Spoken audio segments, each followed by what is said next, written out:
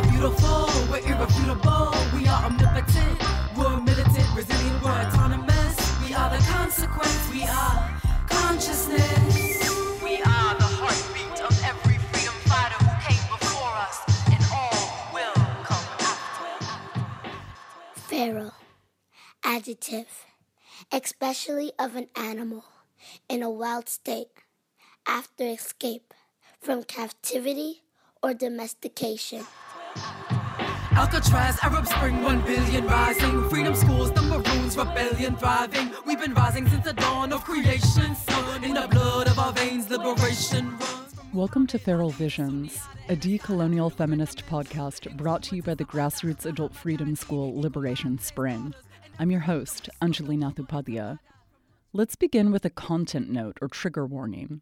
Here at Feral Visions, we go deep, and that often means courageously addressing imperialist, white supremacist, cis-heteropatriarchal, capitalist settler colonialism in order to support healing and transformation. Bypassing isn't an option. The only way out is through. The time for denial is over, and today's a great day to keep it real. Since we're unapologetically truth-telling, please practice excellent self and community care while listening.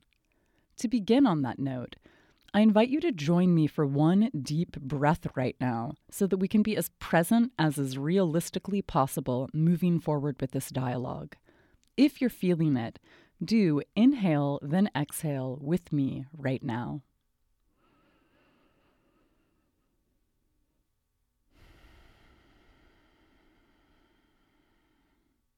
Thank you for showing up to do this work. Let's dive right in. To the place where we can all attain emancipation from oppression, break the chains from Haiti to Tibet and worldwide. Don't forget the resistance in our roots and resilience in our breath, in the blood of our veins. Liberation runs. We are standing on the shoulders of the ancient ones. Dr. Lewis Gordon is professor and head of the Department of Philosophy at UConn Storrs and honorary president of the Global Center for Advanced Studies.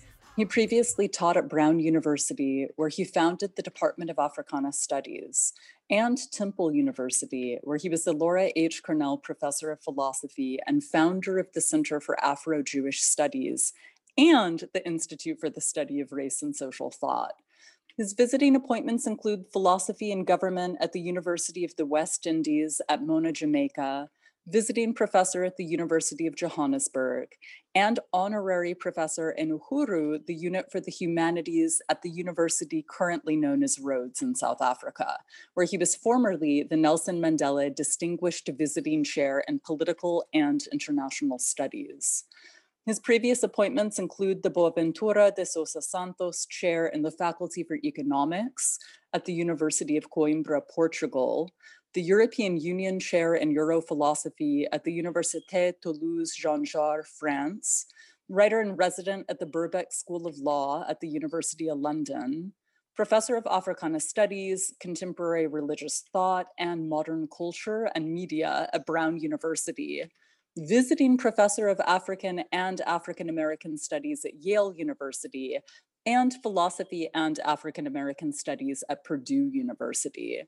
He's the author of many books, including the 2021 Freedom, Justice, and Decolonization, the 2021 On Philosophy, Decolonization, and Race, and the forthcoming Fear of Black Consciousness. A few of his major works include the 1995 book Bad Faith and Anti-Black Racism, Fanon and the Crisis of European Man, the 1997 Her Majesty's Other Children, which won the Gustavus Meyer Award for Outstanding Work on Human Rights, the 2000 book Existentia Africana, the 2006 Disciplinary Decadence, the 2008 An Introduction to Africana Philosophy, the 2015 What Fanon Said, the 2006 co-authored A Companion to African American Studies, and the 2006 Not Only the Master's Tools. He co-edits the journal Philosophy and Global Affairs, the book series Global Critical Caribbean Thought, and the book series Academics, Politics, and Society in the Post-COVID World. He's a former president of the Caribbean Philosophical Association, for which he now serves as its chairperson of awards and global collaborations. We talk about Imhotep, suppressed Kemetic intellectual histories, the healthiness of suffering under oppression, and the narcissism of white supremacy in nutrition and education. Well, thank you so much for being down to take the time to connect. I actually first found out about your work when I was minoring in philosophy and in an existentialism class. I'm just wondering where in the hell the people of color were. And so I'm stoked to find out about your book on Africana existentialism. So I have been super into what you have shared and written since that time. So thank you so much, by the way. Oh, well, thank you. And the short answer to that is we've been there all along, but hidden in plain sight. You precisely, right? I especially wanted to connect with you around a question that I get so much from students of mine in this grassroots public educational space that I teach in, who are either therapists or they work in the realm of mental health, or they work in the so-called somatics industry, who have been, for the most part in their training, subjected to allegedly apolitical material that is not explicitly politicized in the least. And so it's been a project of many years of encouraging folks to read Fanon to be able to get a sense of what might actually be more substantially liberatory for them to be doing in the spaces in which they're operating to support them, right? Addressing some of the omissions that they've identified within their training.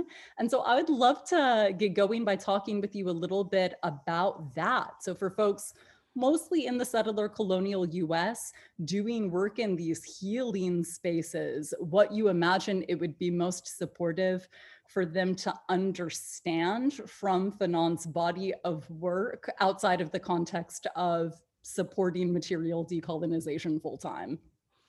Sure. Well, the first thing to bear in mind is that medicine, health, those have always been a feature of political life. And in fact, one of the big problems we have has been the subversion of those through people, say, invested in capitalism or colonialism, trying to make economic health, profit health, more important than other dimensions of health. So that's the first thing. It's always been an issue of health, okay? In the end, there's a basic question. I mean, on a basic level right now, for instance, as we're dealing with what's called social distancing. Social distancing is a canard. It's physical distancing. That's the real thing.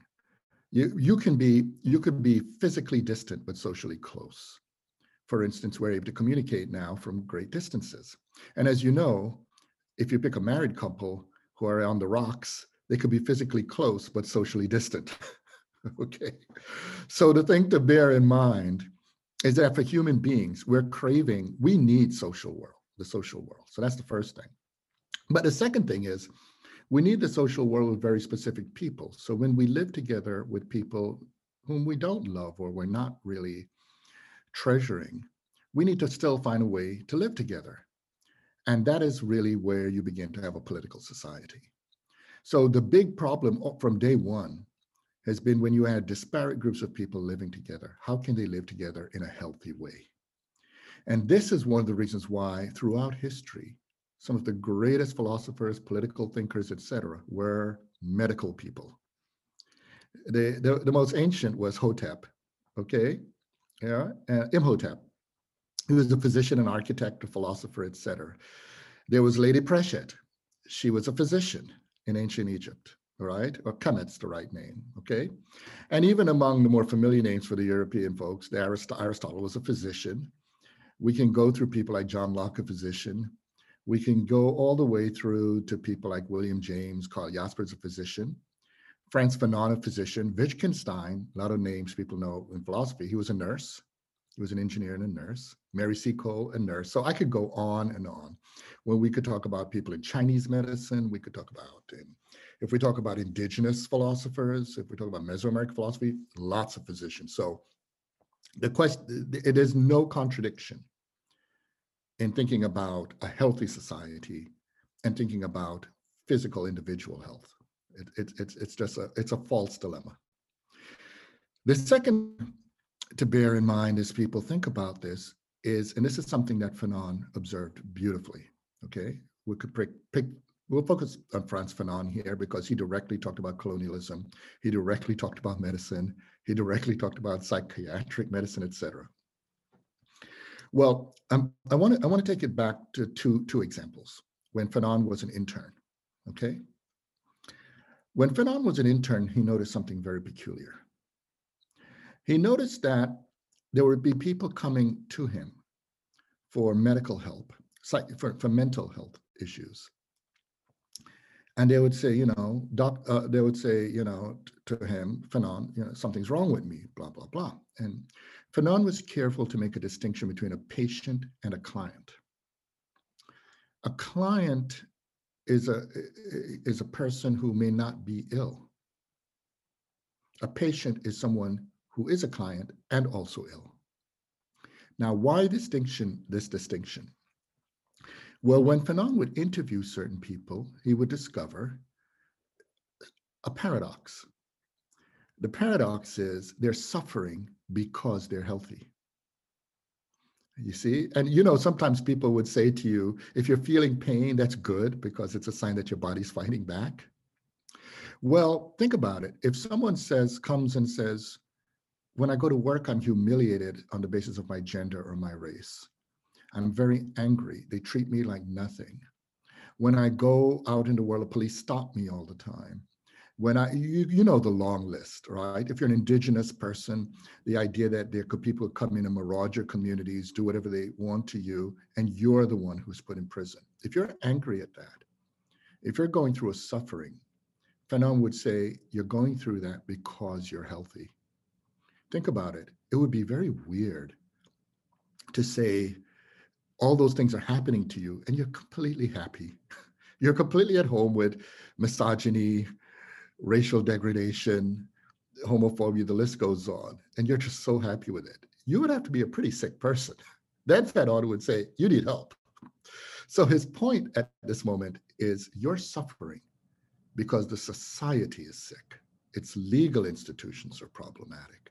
And if you can understand that, then the best prognosis, the best recommendation is for you to go out there and be politically active. Because even in situations where you're not immediately, say, winning, right? Your dignity, your respect, your sense of your humanity is maintained because you're doing something about your condition. So this comes to the clear point, okay? The second point, Fanon noticed something very peculiar, and this is what he wrote his actual accepted dissertation on. His first dissertation that he proposed, they rejected, which was Peau noire masque blanc, translated means black skin, white mask. And that's because the physicians who were his professors were positivist or physicalist physicians. For them, if you can't, it's just like right now, there are many people who are long haulers with COVID-19. And when they'd go, the physicians would look at them and say, they don't see anything wrong, but there's so many people suffering. And in some cases, they just drop dead a few days later. There is something there, but clearly this virus is not following the expected rules of how medical diagnosis is normally conducted. Well, similarly, the problem, what Fanon was pointing out, he built that first dissertation on the example I just gave, what it is to try to make a person adjusted to a sick society, when the real issue is to change the society. In other words, there's something wrong with a society that makes healthy people suffer. If you're unhealthy and you're suffering, that's a little different. That means a healthy society will now respond to alleviate your suffering. So either way, it still comes down to the problem of whether the society is healthy or not. Anyway, they didn't want that. They wanted him to talk about whether there's a legion, whether there's an aneurysm, whether, that kind of a thing. Now, Fanon was a very astute person. He always had plan A, plan B, plan C, plan D. His plan B, when he was working in various wards, he carefully kept data on people with a unique illness called Friedreich's disease, okay? And this is a degenerative disease of the nervous system. He kept a lot of notes, and he interviewed the patients, etc. Now, why was he doing this? Is because Fanon had an hypothesis, right? He had that he wanted to check. And the hypothesis was that physical illness doesn't have to entail mental illness. So the old model wants to say, if you're mentally ill, it must be something in your brain. So he kept a lot of data, and because of this, he was able to write a second dissertation in 2 weeks, which is the one that earned him his doctorate. And what he discovered was this. He noticed that among the patients, there are those who are going through this horrible degenerative disease, where you get to the point where you can't move your hands, your feet, you can't wipe yourself, etc. And it's even worse when you look around you. The people who are to take care of you, if they don't have respect for you, they could talk about you in disparaging ways. They could put you down. Some cases, they even rape you. I mean, there are all kinds of things that are just horrible. And you can't move your mouth, your legs, your arms. And as people are going through this illness, the degeneration, he interviewed them. And Fanon noticed something rather striking. There are patients who, when they're suffering from a degenerative disease, are horrified by it, and they start worrying about their families. They start thinking about their spouse, their children, their parents. They may say, oh, gee, I'll try my best, etc. Then there's some people, if they hear it, they don't care about anybody. It's like, I don't mind if other people get sick. This just shouldn't happen to me.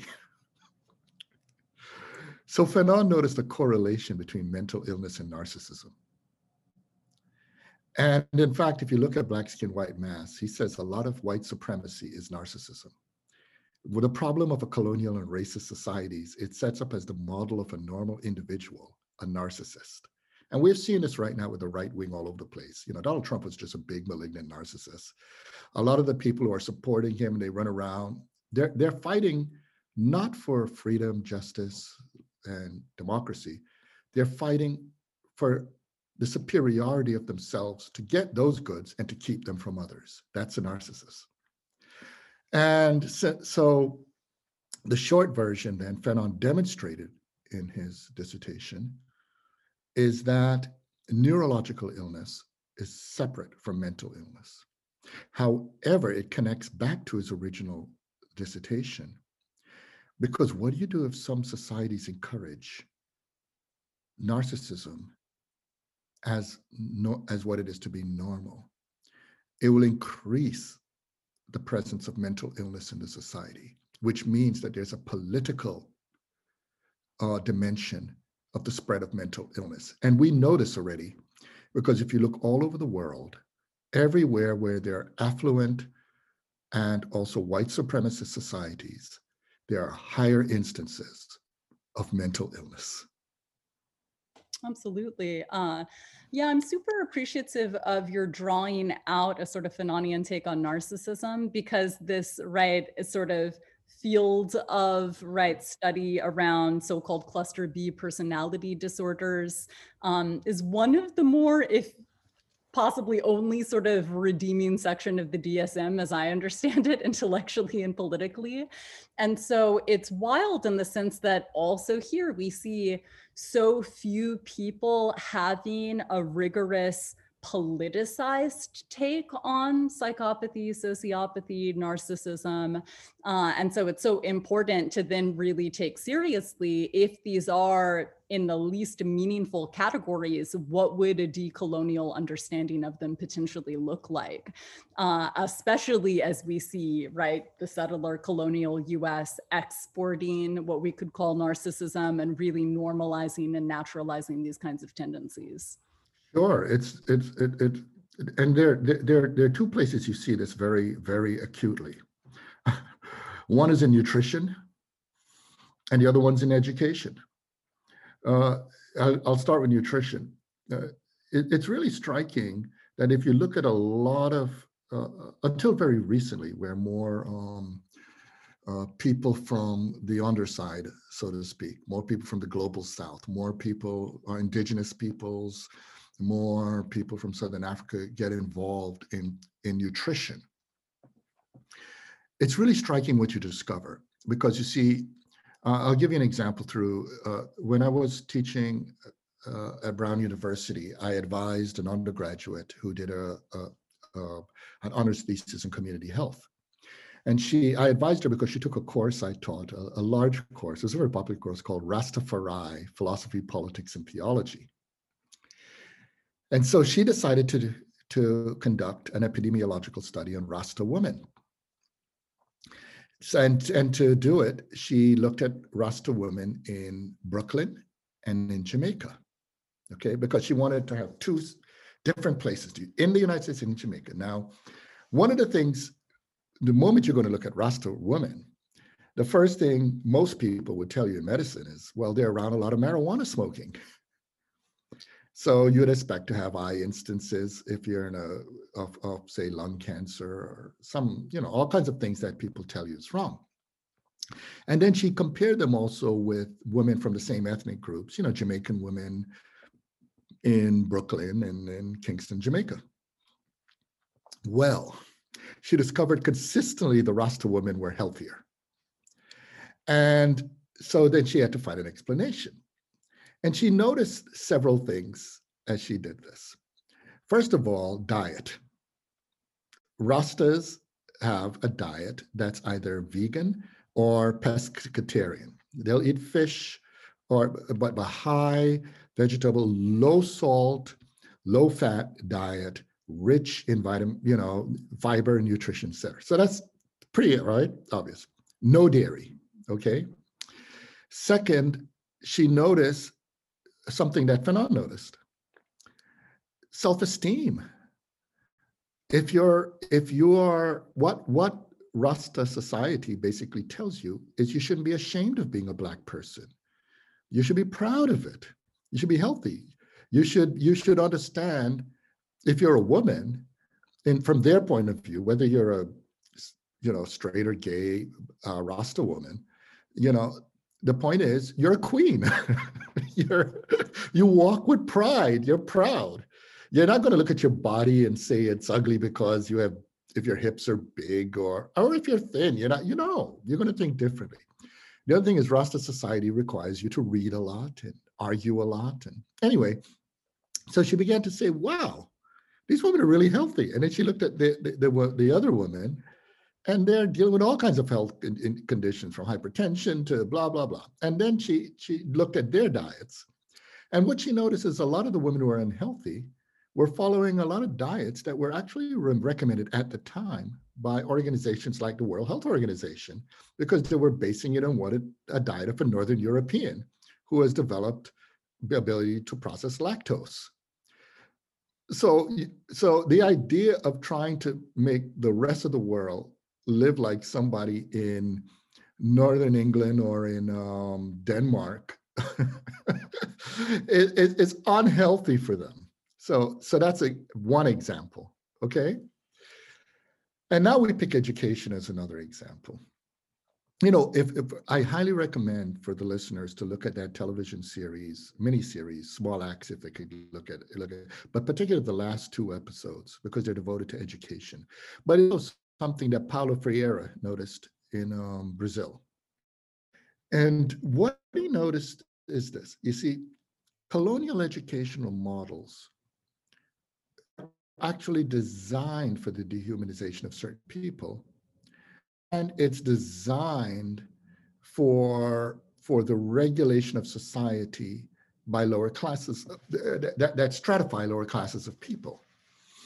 So what it takes out of the lives of many people in the working classes, or many people who are Black and brown or indigenous, those so-called education systems, which are designed on certification, not education, because if you think about the colonial lords and the upper classes, they have tutors, and for them, there's no limit.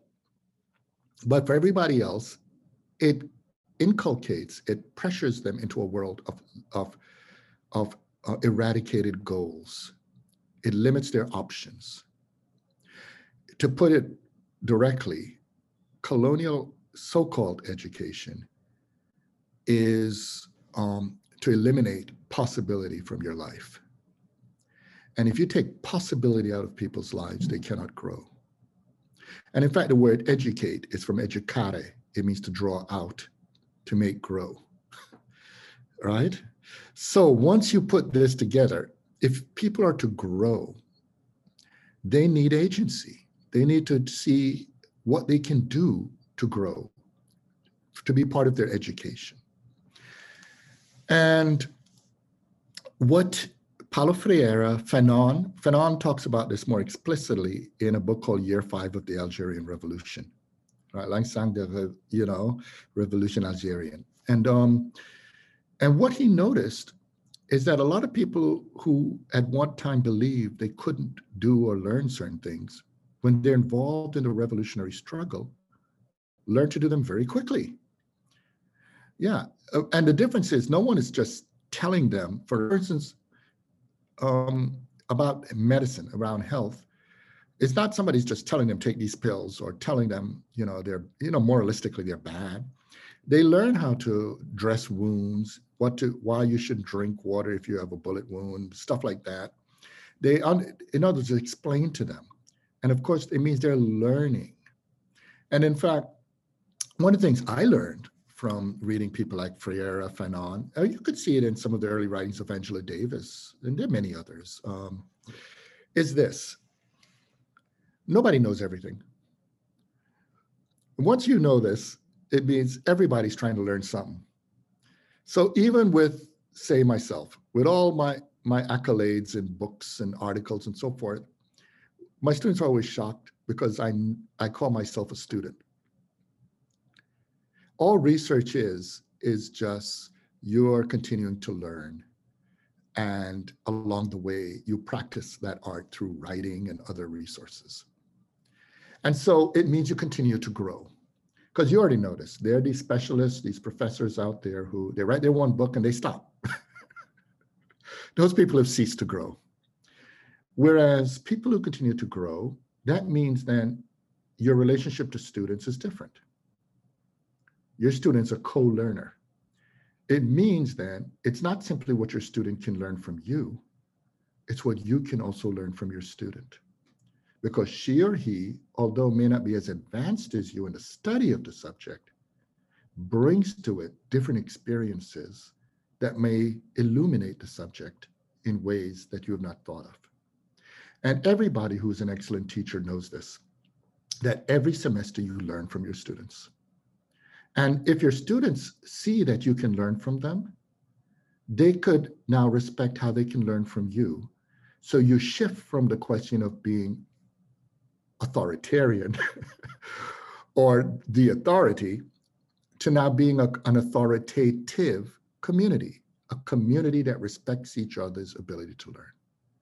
And you could see that is a decolonial educational practice. So it's pretty clear you can have decolonial medicine in the first example in terms of nutrition, and there are many other examples there. And you can have it in terms of education as well, but they're both connected to health because Fanon, and not only Fanon, others, including William James, but there are many we could think of. I brought up Mary Seacole. They had a very community-rich understanding of health and medicine. Absolutely. Appreciate your bringing in that ITAL is vital, as I've heard it in the past, right? Such an important example. And, I want to put this in conversation with your starting off bringing up Imhotep, and I really appreciate that reference also, and want to situate it within the context of something I've been concerned about. Actually, I'm sure you might have heard young folks invoke the phrase Hotep fuckery to reference, right? Something that might be considered a sort of anti-intellectual take on Afrocentrism that actually a lot of people frame as deeply disrespectful, even that phrase Hotep fuckery, right? So I'm wondering if you might be willing to take it back to elaborate on that figure actually? Because I know this is something that's so important for so many folks as they're engaging in processes of, right, ancestrally meaningful reclamation of suppressed histories, and taking that process seriously with rigor in a way that can sometimes just get sort of castigated or delegitimated out of hand without even recognizing, oh no, there's so much to get into when we set down the scientism, when we set down the Eurocentric rationalism and empiricism. Like, that's the shit that's anti-intellectual, right? So would you be down to elaborate on that figure, and again, especially situating them within the context of research and science and being a physician? Sure. Well, the first thing to remember, colonialism is arrogant. And one of its best techniques is to condition us not to question and think further. So there's an extent to which it has been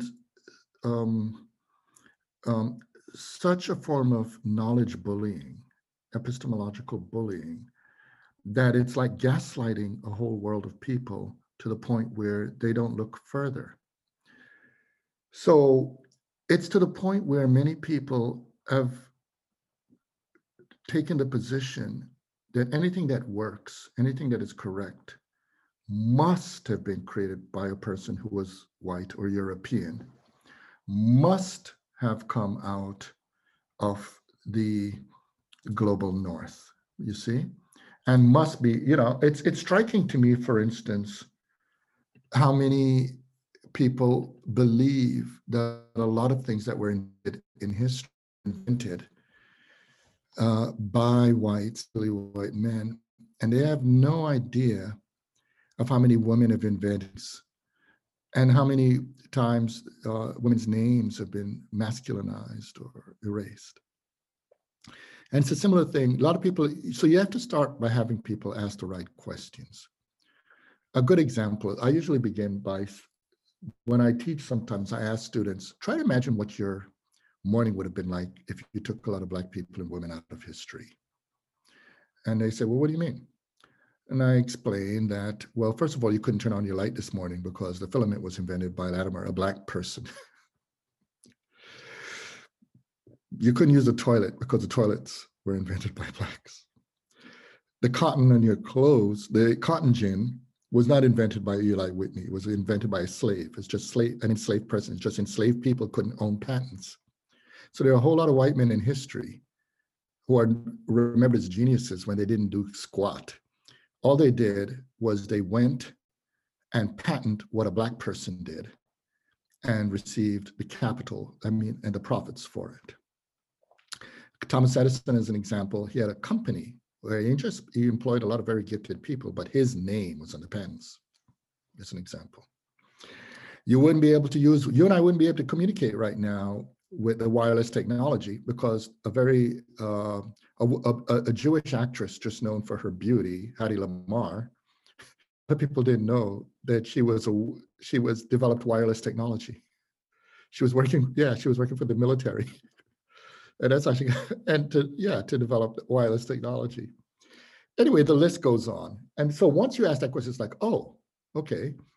And so there's a lot in history, and even down to foods. There are foods that we don't even understand that the innovations in them were done by a variety of communities on a context where there's no way to have been able even to digest those foods without doing changes to them. And so that's the start. Then if we go back further, we need to understand that language, there's a way in which we imagine, for instance, we're speaking English now, but a lot of people don't understand that English is a very creolized language. If you took out a lot of the various indigenous people's words, the various Arabic words, most English speakers don't even know the word soda is Arabic. You begin to take, you begin to take out loads and loads. You're not left with much that a contemporary English speaker could understand. Now, this is what's crucial because it tells you something about the past. Because the false story is a group of individually smart, powerful people go and conquer people and spread their ideas across the world. Absolutely false. It's a dialectical, complex mechanism of people learning from each other. And it's that in the academic misrepresentation of the past. It purges those people and creates a false narrative. So it's important to learn to be critical and questioning and say, yo, that doesn't make sense. And you could begin from there. It's just like whenever I mention this exercise, or even if I mention a computer, right? The algorithm for the computer was developed by Ada Lovelace, who's by a woman, right? And if she hadn't done that, again, we wouldn't be communicating this way right now. So there's nothing, so at that moment, they begin to ask, what's going on here? And then, it's a pattern with all these people who are inventing these things. They tend to be in situations where the necessity of inventing those things is there. It makes sense why an enslaved person would develop the cotton gin, because picking seeds out of cotton sucks. And it makes sense where a woman who is entrusted to just copy edit a mathematician's work would take the time to learn the math and say, this algorithm doesn't add up, and use her imagination to figure out a way to do it better. You see where I'm getting at? People are creative, but creativity mixed with necessity, wow, that leads to a lot.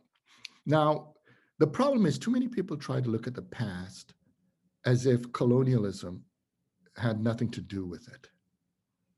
As if, and because of that, they also don't take the time to learn certain things like the different languages.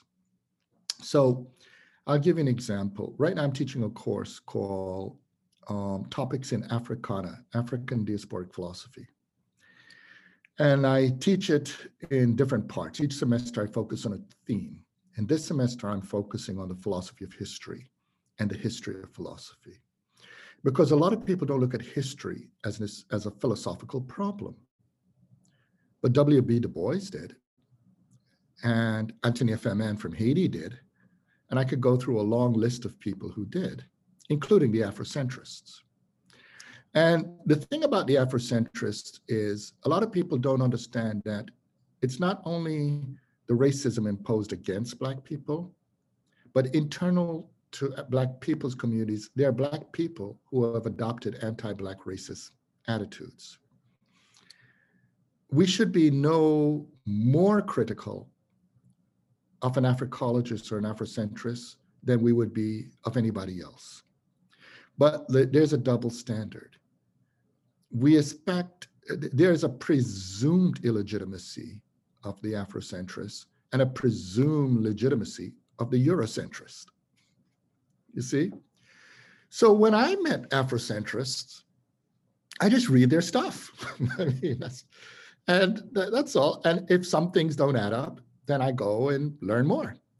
What's interesting that people don't know is that the foundational scholars that led to what we call Afrocentrism today, and a lot of people don't understand, it's not really, the people who are Afrocentric scholars, such as Molefi Asante, Maulana Karenga, and Amma Mazama and others, they don't think their language is perfect.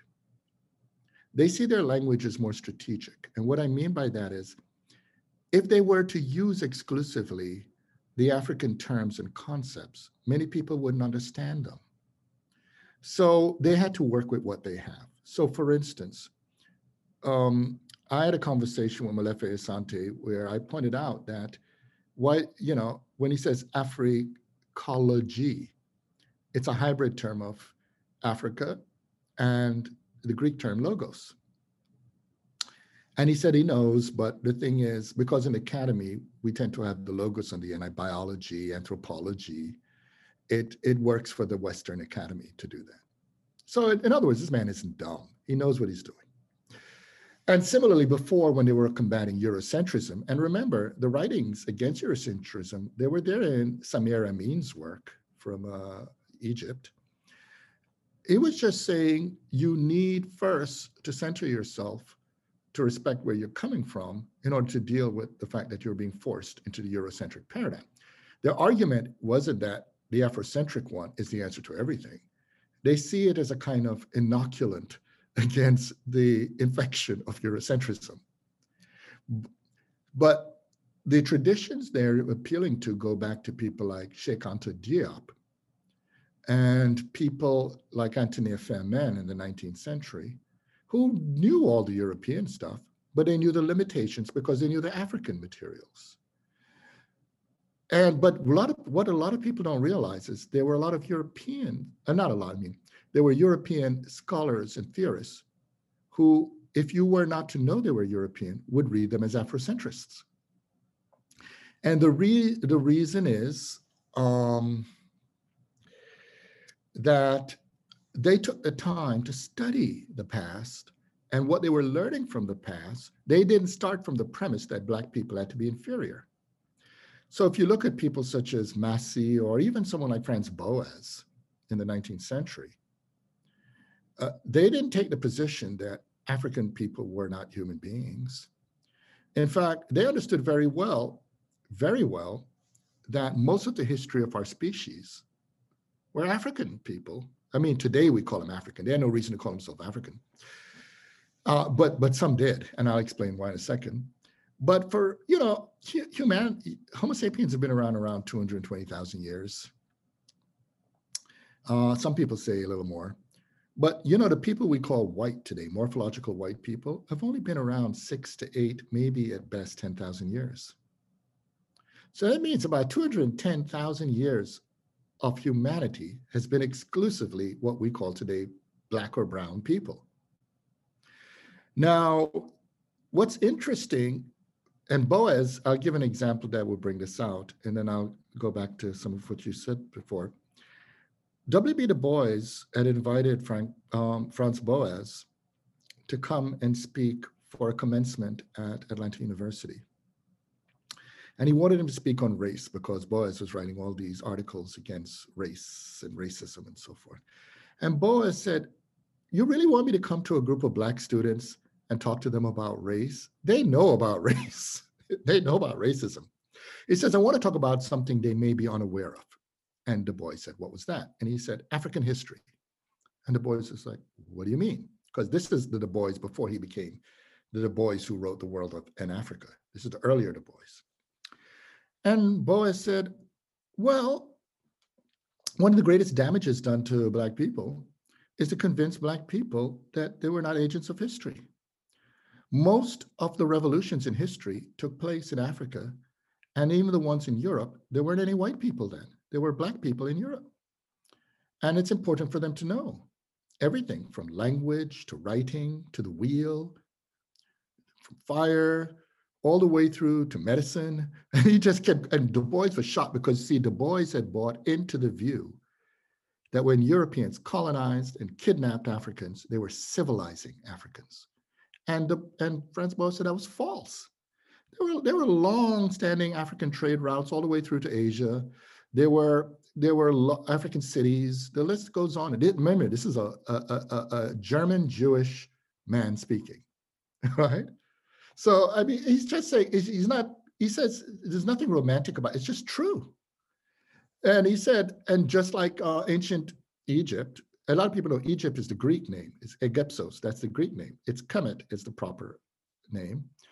He said, yeah, it was just Black. And a lot of people, you see, they speak without studying or knowing. You see, a lot of people today, when they talk about ancient Egypt, they don't realize in their minds, they're talking about the kind of Egypt that was around the period of, for Christians, Jesus. They don't, when I teach my classes, I begin with a writing from Antef that was more than 1,500 years before the first Greek philosopher spoke. It was on philosophy. And here's the thing. A lot of people don't realize, first of all, that there was an old kingdom Egypt, or Kemet, a middle kingdom, and a new kingdom.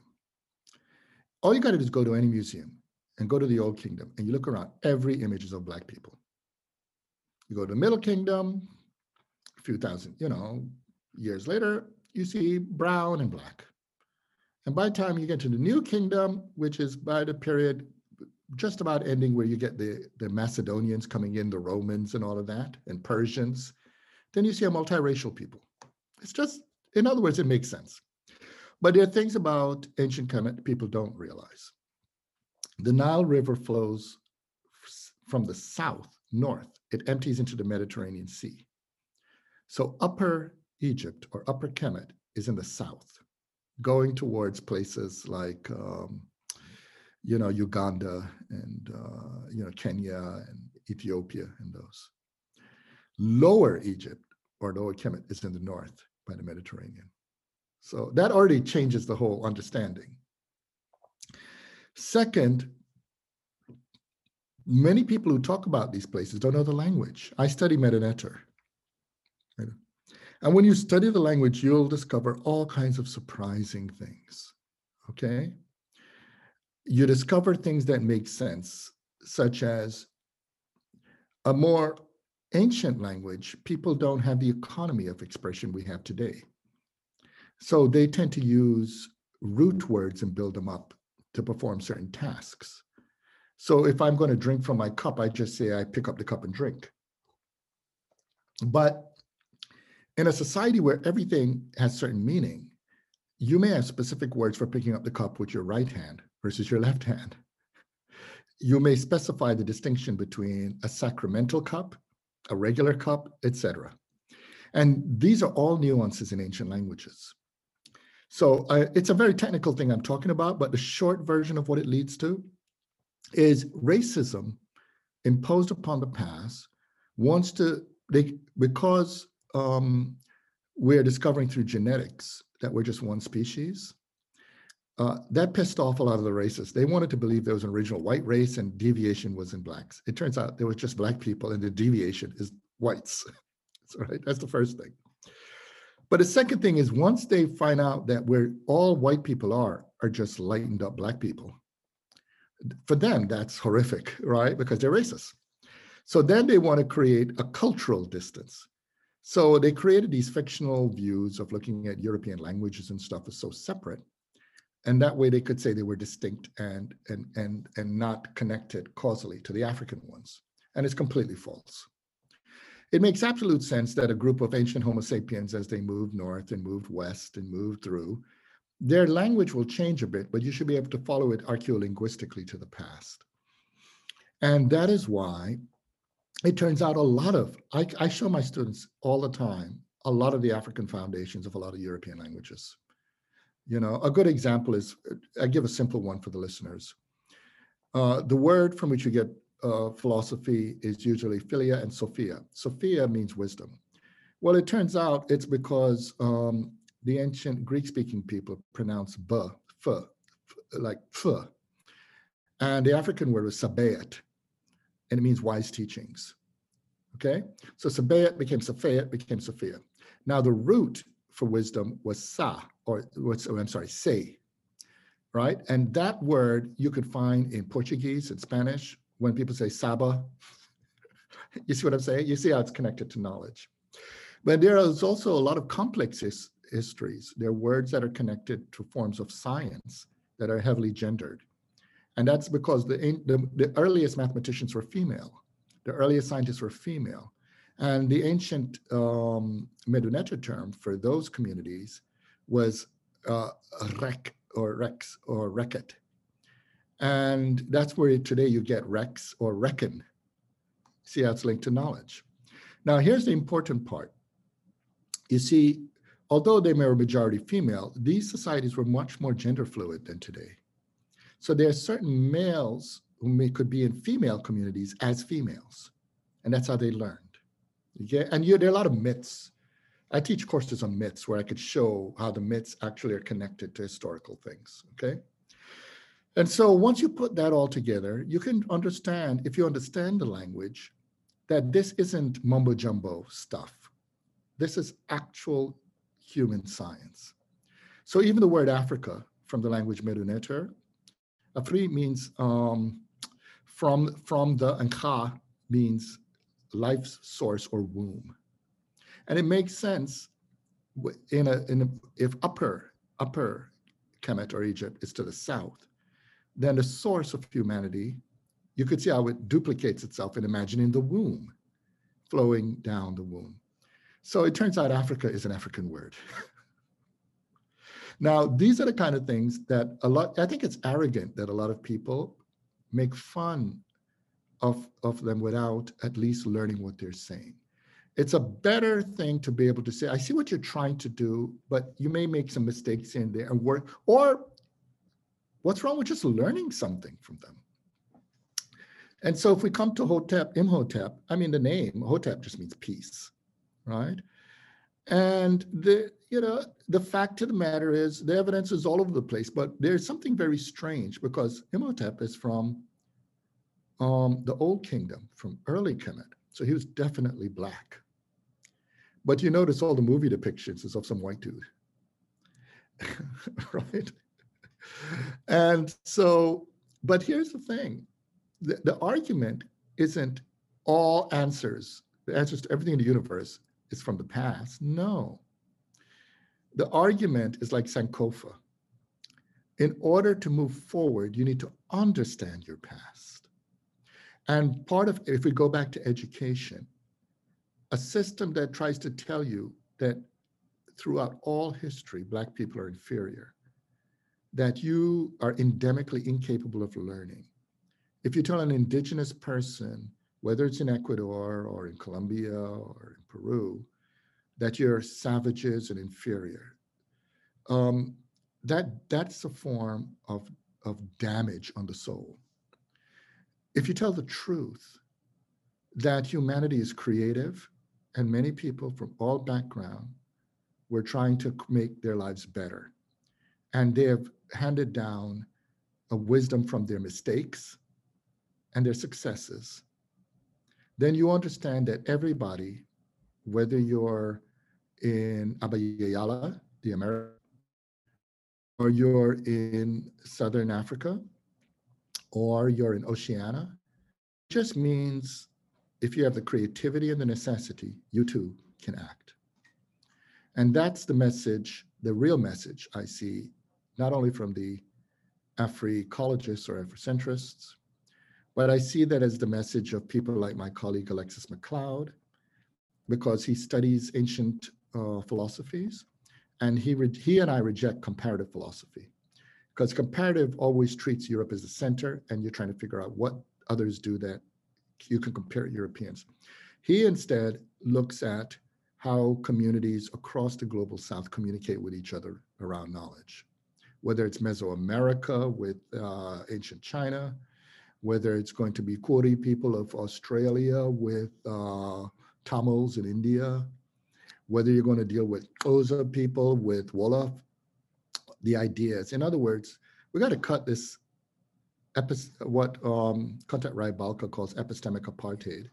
We need to get rid of that and just start getting back to learning from each other, the way I talked about learning earlier. So that's how I approach those communities. And I don't only look at ancient African knowledge, I also look at ancient Indian knowledge. Well, even that's wrong to say, because India was an imposition by the British. The Indus Valley knowledge. I try to see what one can learn from the Inca, not again to exoticize the people, but it is interesting that the Inca, the way they look at Inca people, the people from Peru, the way they look at the world is not in binaries or neat triumvirates. They deal with a complex mechanism that actually mirrors more the reality in which we live. But I know we're out of time. So what we could do is see about a time to meet up again, because you could see, you asked a question that was so rich, I had to give a long answer. Don't say it if you don't mean it, because I have got plenty more questions. That would be great. And I'm so appreciative of what you have shared.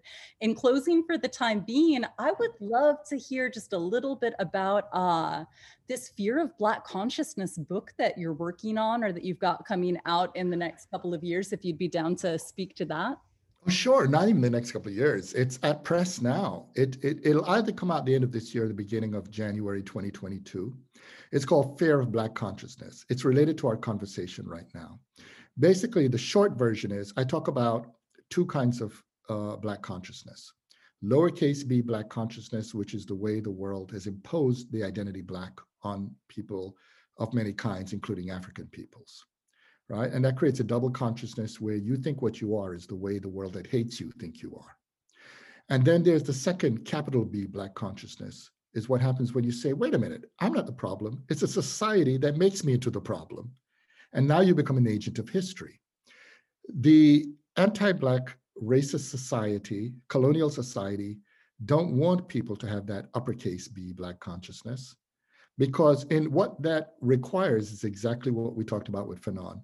It requires you to be politically active. So I argue that Black consciousness with a capital B is political. And what it signals, if we want to connect it to something like Black Lives Matter, a lot of people think Black Lives Matter is about saying that Black people matter more than others. That's false. It's about a society it's a responsive society has treated Black people as not mattering. But here's the thing, for Black people to matter, it requires radicalizing democracy. So Black Lives Matter is really a fight for democracy. Black consciousness is about democracy. If you want to maintain an anti-Black racist society, you have to restrict the political life of people. And that's why we see people who are fighting against not only Black lives, but Indigenous lives. They fight against political access, like voting, speech, etc. So the book is ultimately a critique of white supremacy as narcissistic, and point out a simple thesis that Black consciousness is linked to political action. And so it's called, and the reason it's feared, of course, is because it ultimately is the expansion of democracy. And I summarize it in a simple thing that may be familiar to you. What white consciousness is, the reason it's narcissistic is very straightforward.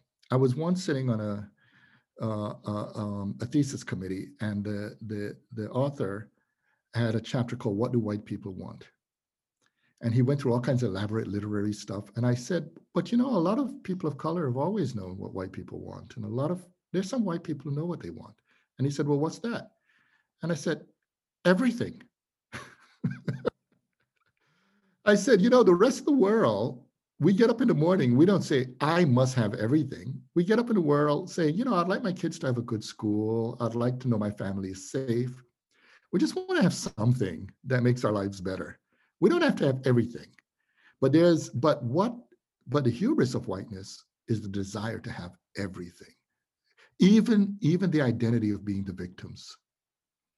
And so the book is a critique of white supremacist consciousness, and it brings out, through pointing out the convergence or coextensivity of indigeneity, gender, sexuality, as they are manifested in a more rich conception of a politically active Black consciousness. And it's being published by Penguin and Farao Giro-Strauss. And yeah, it's at press. It should become, with books, it depends on how, but it will be out either later this year or very beginning of January next year. And the other book that's related to it that did come out this year is Freedom, Justice, and Decolonization. And that one's with Routledge. But this other book would be very, very affordable, because it's, that press is known for, and it'll be coming out in multiple languages too, by the way, Fear of Black Consciousness. So I'll keep you updated, as the translations come out. Thank you. I appreciate that. And congratulations. Looking forward to getting into that work. So I appreciate you putting that out there for folks. Thank you. And I appreciate your inviting me to this. I enjoyed it very much. Yeah, no, thank you so much. In closing, is there anything else you might want to add on to anything that we've gotten into thus far? Just a brief point. My condolences to so many who have lost loved ones this past year. And it's heart-wrenching, because what you've lost is irreplaceable. And a lot of people don't understand that. People always try to get you to just get over your grief and forget, and they don't get it. No, you've lost the irreplaceable. And so my condolences. And to everybody, I wish you health and safety. And in the midst, despite the despair, do find moments of joy, because moments of joy will remind you of your humanity. Potent words to close out on. Thank you so much for sharing that and for your time today. Thank you. That's it for today's episode of Feral Visions, a decolonial feminist podcast brought to you by Liberation Spring. I've been your host, Anjali Nath Upadhyaya, and I thank you for listening. I'm also curious to know what this dialogue evoked for you. I invite you to post your reflections and questions in the comments section below to continue our collective journey of unlearning, remembering, and imagining. If you want to share feedback, such as segment ideas or potential guests you'd like to hear on the show, email liberationspring@gmail.com. And don't forget to follow Feral Visions on SoundCloud or iTunes, where you can find our show archive. If you'd like more information on this show's topic or to donate to the project, check out liberationspring.com. Thanks to Catherine Petru and Nicole Gervasio of our technical production team, and Climbing Poetry for our theme song.